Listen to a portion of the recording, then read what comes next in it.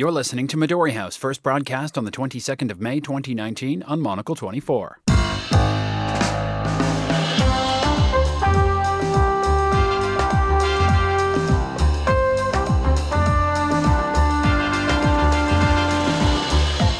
Hello and welcome to Midori House, coming to you live from Studio One here in London. I'm Daniel Bage. On today's programme, look at what this debate is doing to our politics.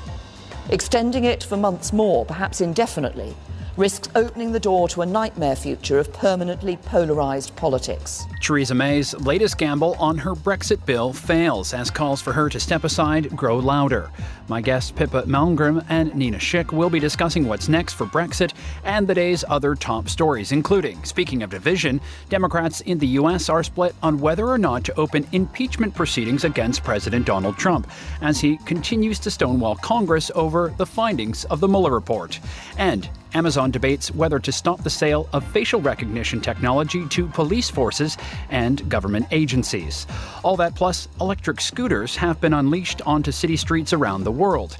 Are e-scooters actually a mobility solution or just a dangerous nuisance to everyone? That's all to come here on Midori House with me, Daniel Bage.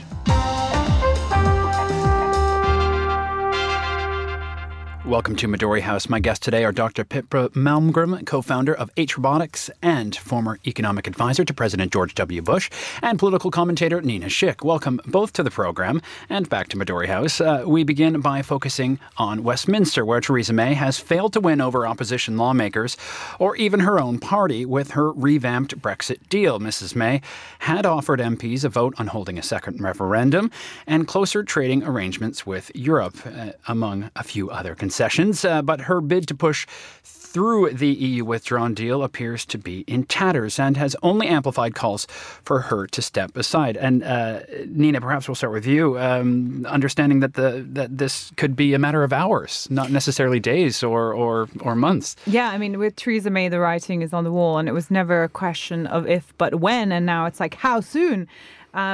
There are rumors from well-placed sources in Westminster saying, it could be as soon as today before the kind of broadcasting restrictions kick in tomorrow for the European parliamentary elections.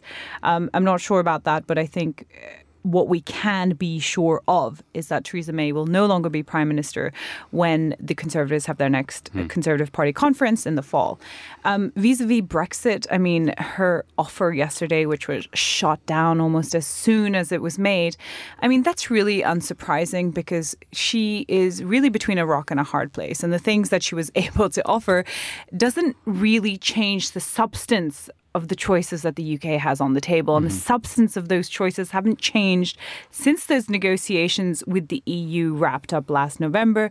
Let's not forget that we spent the last 2 months of this extension, we're supposed to leave in March, fighting about, whether or not Theresa May will stay, loads of internal domestic battles, and that looks set to continue. Right. So when that extension runs out in October, you can bet your money that I guess we'll be asking for a new extension, even though we'll have a new Prime Minister.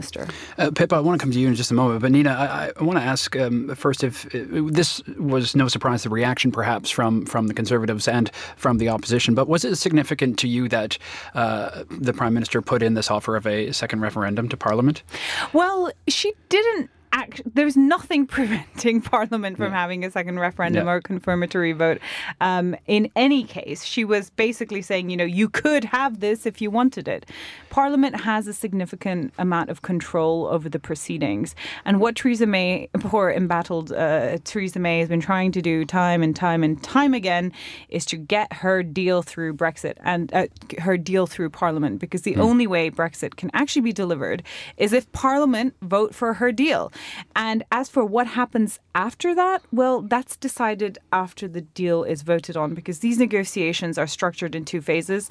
Phase one is leaving, and the negotiations as to what happens next, that comes afterwards. Pippa, does this seem like a moment of desperation from the Prime Minister? Are we at that point? Or is it she's out the door and she knows that? Well, what's amazing is her tenacity and capacity to hang on. She keeps surprising us. True. That she is still here when you thought she wouldn't be any longer. But what I think is also interesting in the background is that the so-called crash out hard exit every single day that passes, it's less of a hard exit because the civil service have had more time to do the preparations. And what I suspect is the next prime minister is going to make the case that an actual leaving without a deal is not a crash, is not a hard exit, that the country actually will be fine in such a scenario. And that will cause the European Union to say, oh, I didn't realize they were serious, that they might actually go. And it'll change the nature of the dialogue altogether and end up in a situation that Theresa May could not have arrived at without this happening. Interesting. There's also this discussion of sort of altering party rules to push her out without a no-confidence deal, which can't happen for another year or into 2020. Is that interesting to you at all, Nina? Yeah, it's very interesting. I mean, the kind of trials and tribulation and cloak and dagger politics of Westminster right now are fascinating, right? While there's much bigger things happening in the geopolitical sphere, in Westminster, we're very, very kind of Game of Thronesy right now. So, yeah, because what happened is that there was a vote of confidence with Theresa May last year, but because of the Fixed Terms Parliament Act, she won that. So she can't be removed from power technically until I think it's October this year. Clearly, it's not going to last that long. So they have to do some, change the rules a little bit to kick her out because I think, as we already talked about, the writing's on the wall and she's got to go. I wonder, Pippa, if the media, as we do, if we focus too much on this downward spiral of the Conservatives as that's happening. You already came on to some of the other interesting facets that are happening in ongoing relations with Europe, but is that too much of the focus at this moment? Yeah, I do think that, look, it just sells airtime in newspapers to say that the country's on the brink of a catastrophe and literally the nation is on the edge of sliding into the North Sea and sinking. Right? This is a great story if you're trying to sell airtime, but I think the reality is very different, and I'm very privileged I get to deal with some of the world's biggest investors. They are all very confident about Britain's future. We see them deploying much more capital here. They're like, you guys are leading in artificial intelligence, biomedical research, high-end manufacturing, still in financial services. It's not like everything is decamped to Paris and Brussels and Germany. In fact, I think the prospect of that is extremely remote for a whole bunch of reasons. So it's someone has said recently what the British are really good at exporting is pessimism. And, there's an element of truth that. And I feel like my core competence these days is that I used to be a cheerleader in high school. And I spent my whole time saying to the British, whatever way this goes, you guys are going to be fine. You invented the Magna Carta. You're perfectly capable of managing this over time. But there's a kind of navel-gazing quality to this. And as you say, the global geopolitics is becoming very demanding now. And the British have a very important role to play.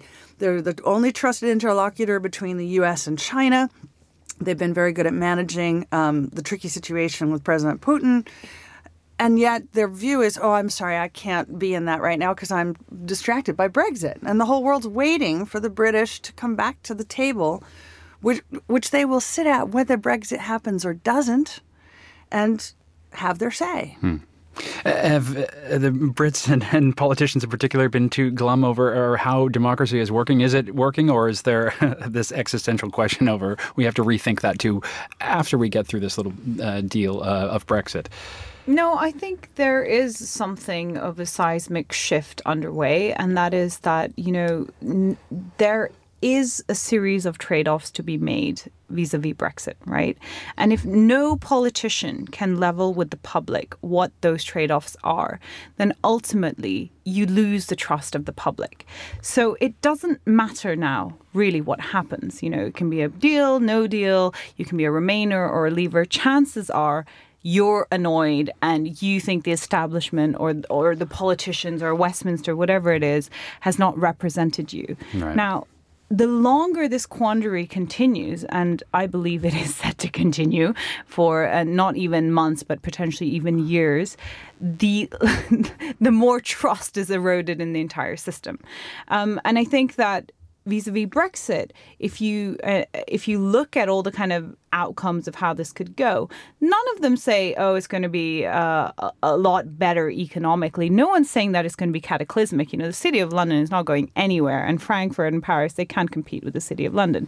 However, if you have, and Britain will still continue to grow, it's a great country, but it will possibly be lower than, when it was an integral part of the world's largest free trading area, the single market. So if you have some kind of economic hit, and that's the burden of that is borne by poorer voters, and then you have this equal distrust in politics and politicians at the same time, that's going to have a long-term effect. And I expect that the politics in this country, there is no such thing as post-Brexit for a long time. It's going to be defined by Brexit for a long time. That's interesting. Pippa, last word to you. Yeah, but let's just for a moment, let's switch it around.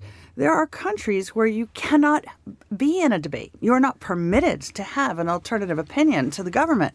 So, yes, we're having this huge punch-up right now about what is the correct path for the future. I think it's great that we can have this punch-up. I mean, this is the privilege of democracy, and I think it's easy for everyone to go, oh, we don't agree like we used to, and this is a disaster.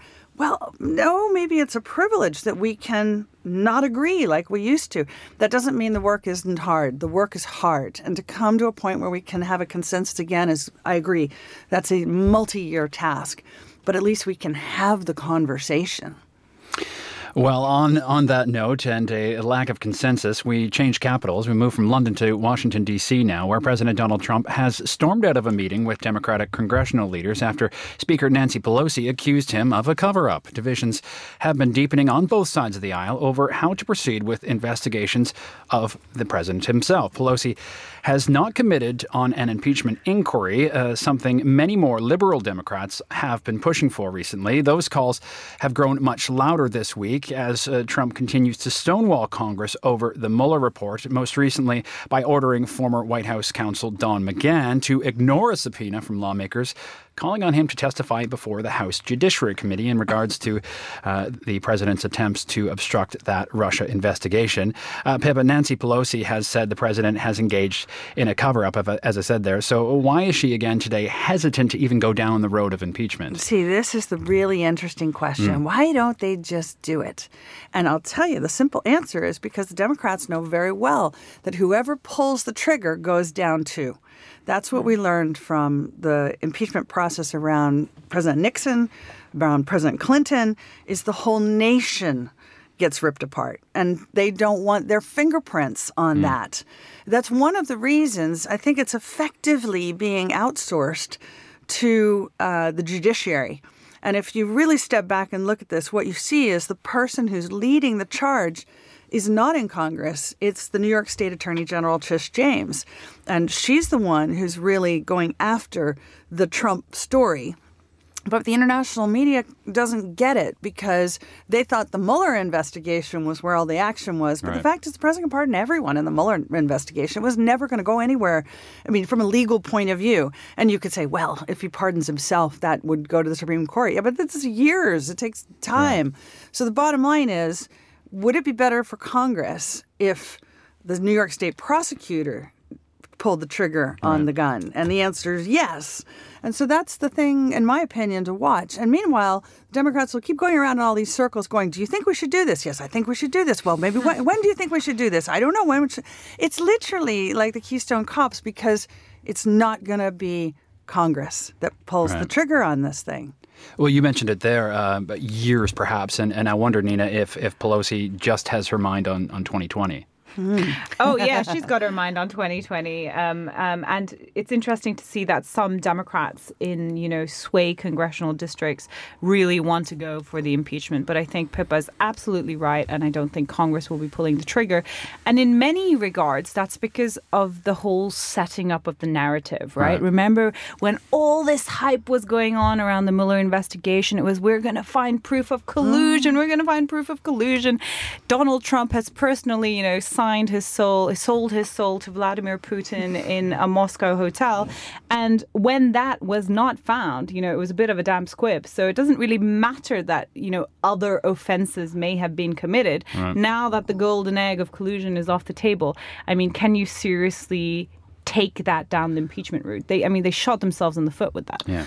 I mean, here's the question: impeach him for what? This is the bazillion-dollar question that nobody can answer because we don't like him, because he's not a nice guy. None of these are impeachable offenses. So impeachment is a political process. Remember, It's not a legal process. So you can't really bring a political process because you don't like the other guy. Nobody likes the other guy. I mean, you could impeach everyone in Congress on that basis. I wonder if Robert Mueller effectively left the door open for this conversation to continue, though. I think that is probably exactly right. And there's been little attention paid to this issue of double jeopardy. Yeah. And I think he was aware of this issue and wanted to leave things in a situation where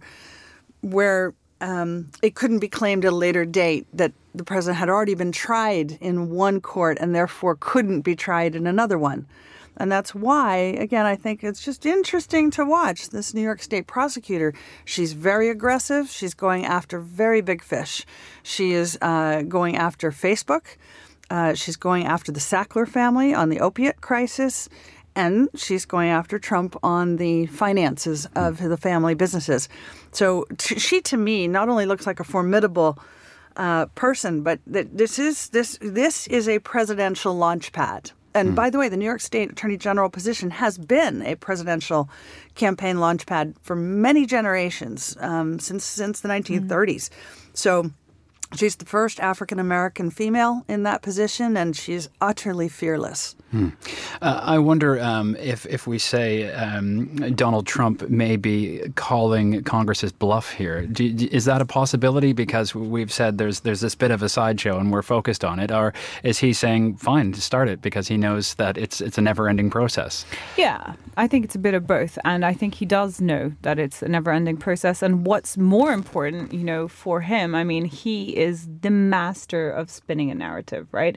So if they actually went down that route, I think it would actually make his supporters even more emboldened, be another reason for them to go out and vote for him in 2020. Does not matter what he will just hunker down and say, this is the witch hunt. This is why they're doing this. It's all nonsense. And I think it might actually be a huge electoral weapon for him as we go into the presidential. Totally. I wonder, we talked about all this focus on the possibility of removing Donald Trump and not on all the other things that are happening, specifically in New York State, as you pointed out, Pippa. But I wonder if he's completely sucked the oxygen out of D.C. because government is working. Other things are actually happening, but we never talk about it. No. We talk about Donald Trump. Exactly. Well, as you say, he's a master of managing the headlines, and that's a real skill in politics.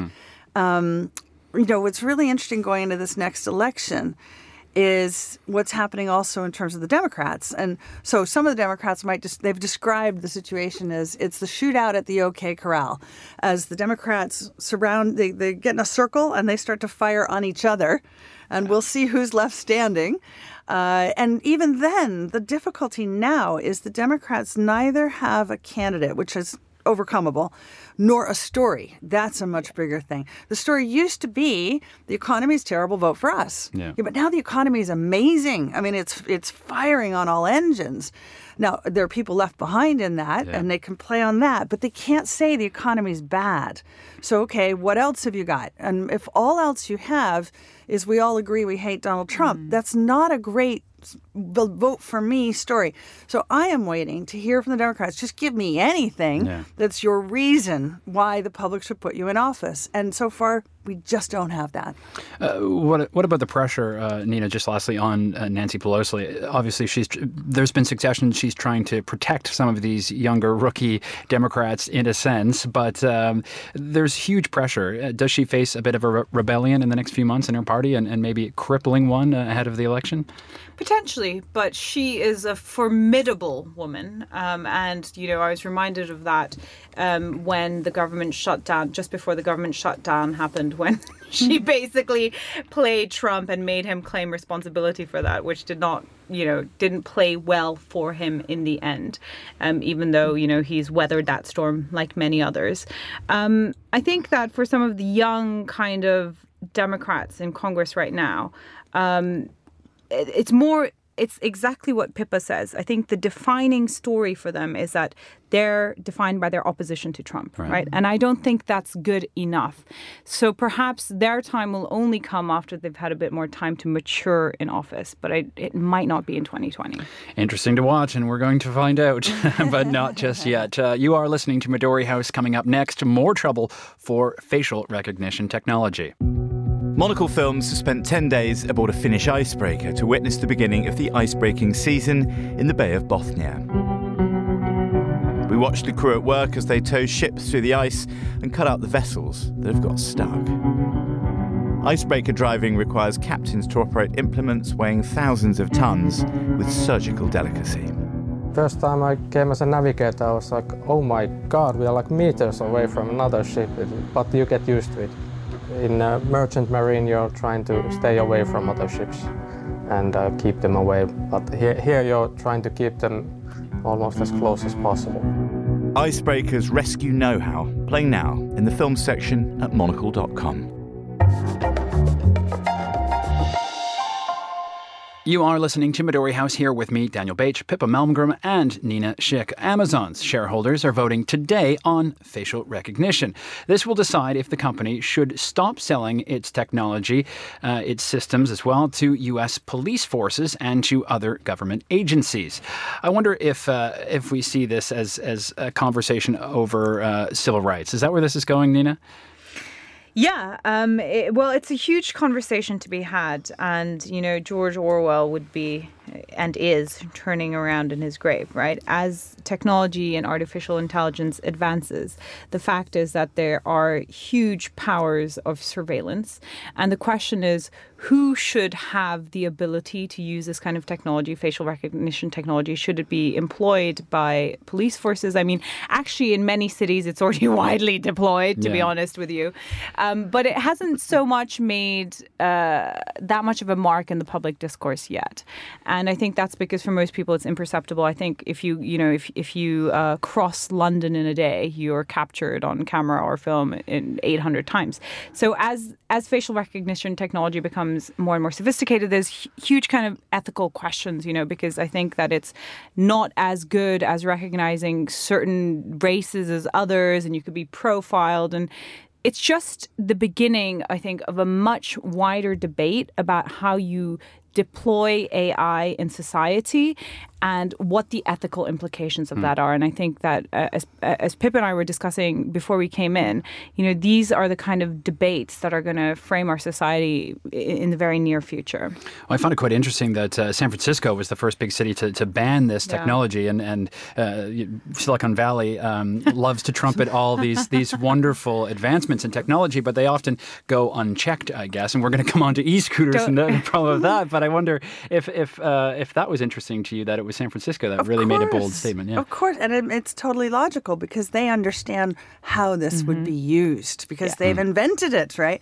So here's the thing. You may say, well, I don't care if they capture my face as I walk down the street. But the way this works is when you walk into a shop, your image is captured, and now it's in a database.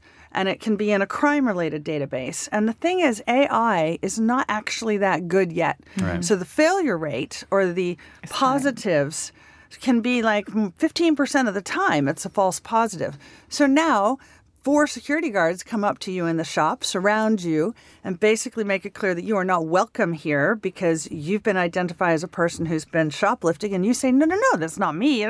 Now you can't even go argue because the artificial intelligence processing stuff isn't even in the store. Right. It's some third party that even the store may not know who is it that we should go to.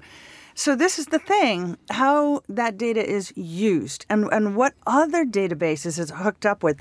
We were saying on the way in here, things like, you may say, well, I don't care. I have nothing to hide. But now if you buy Ben & Jerry's ice cream and a pizza at 11 p.m. at night on a MasterCard, Google knows because they have a relationship.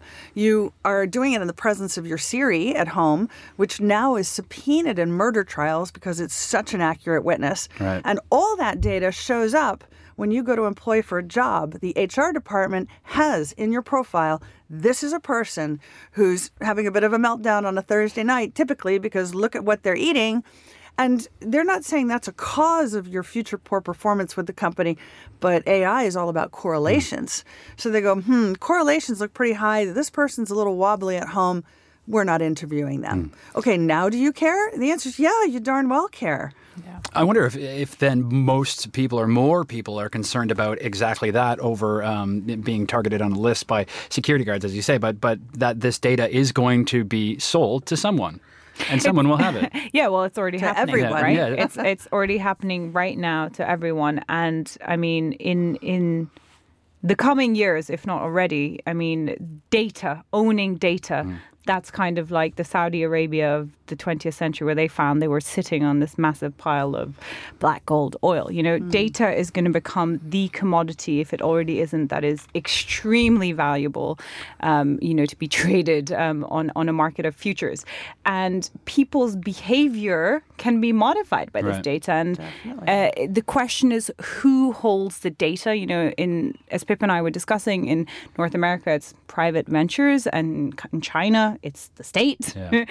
And what do they do with that? And in China, I mean, we already know they have a social credit rating system, right? They take people's data to monitor their interactions, to monitor their movements, to see what they do every step of their life, to then give them a credit rating. And we know for marginalized groups like the Tibetans or the Uyghurs, that's used to control them. And even the wider population, I mean, just a few months ago, 67 million Chinese people were banned from traveling. So the future is really going to be defined by who is the master of data, who owns your data, and do people realize that they can be manipulated in very subtle ways that they aren't even aware of yet? Yeah, and I think the other big issue is this whole business of scoring. And I don't think it's only the Chinese. I mean, Facebook is scoring us. Amazon is scoring us. So, for example, in the morning, okay, here's a personal revelation. In the morning, I'm not a morning person. I loved lying in bed for as long as possible and like letting my subconscious talk to my conscious, because this is where all my creative thinking comes from that leads to my books and a lot of the ideas that I get into. But my data about my physical movement, which now more and more the receivers in my house, my Internet of Things devices, they're capturing my breathing, they're capturing my physical location, even if I don't have a wearable on. So now what that's transmitting is this is a person who's not fit. Yeah. They're lazy. They're lying in bed. They're not going for a run at 10 a.m. Now, do we want to... Now, I do that little stuff later in the day. But the point is, do we want a society where we mark and rank and judge human beings as if they're not as good, if they're not out running? You know, we don't give any value to what's the qualitative effect of having creative time for thinking. I mean, Einstein, he always said, creativity is the residue of time wasted. So what are we going to do? Start penalizing people because they're, quote, wasting their time? And this is, I think, the central AI question is, on what basis are we judging human behavior? Very important conversation, and it will be an interesting turn here. But I want to make sure we just have a minute to talk about e-scooters in Germany. The country's upper house of parliament due to vote later this week on whether or not to make electric scooters to allow them onto the country's road. The transport minister behind the plan has faced protests from lobby groups representing both car drivers and bike riders. E-scooters, love them or hate them. Silicon Valley says they're the mobility solution of the future. What do we think? You know where I stand. But Nina. Look, I get it. I mean, we need to have big policy discussions and conversations about how we get around our urban centres, because clearly, because of environmental reasons and sustainability reasons, it needs to be radically transformed. However, e-scooters are massively annoying and they are a safety hazard. I'm sorry, you've been to San Francisco, you've seen how they're deployed there. It's the guy with the noise cancelling headphones, the hood up, all in black at night, weaving through traffic, and you think this is just going to cause more harm than good. And badly. Here's the funny thing too. There's a new robotic tool that fixes potholes. But local authorities around the world are not spending money on it because they're like, oh, well, we've always fixed potholes the same way as in the past. We don't need this newfangled invention. And so weirdly, you got streets full of potholes, and now we're going to give scooters permission to fly up and down them. We have a technology solution that could address this piece, but we won't do it. And on the other hand, we know that helmets save lives in any context, but we're not requiring helmets with the potholes for the people on the e-scooters. And again, it should be completely illegal to be listening to, your music, but people do it all the time. And frankly, they do it walking down the street. One thing we know from the British experience, especially here in London, from the Boris bikes, was there were a number of deaths, and they were caused by people riding bicycles in London without any helmet on and hitting potholes. Simple. I have to throw it out there, though. Cycling around, not scootering around, but cycling, I would wager to say that 9 out of 10 near accidents are caused by pedestrians on their cell phones. Oh, well, now we blame pedestrians. Yeah, blame them. But you're not wrong. I mean, the internet's full of these wonderful memes of people walking into lampposts because they're looking at their phone. But this has become like an extension of humanity. So, what are you going to do about that? Well, I hope all the scooters end up at the bottom of the Thames, but we can leave that for another day. That does bring us to the end of today's show. Pippa Malmgren and Nina Schick, thank you for joining us here at Midori House. Today's show produced by Carlotta Rebello, researched by Fernando Augusto Pacheco, Julia Webster, and our studio manager was Christy Evans. More music next, and then it's at 1900 hours London time. It is The Entrepreneurs with yours truly. Midori House back at the same time tomorrow, 1800 London time. I'm Daniel Bache. Thank you for listening. Goodbye.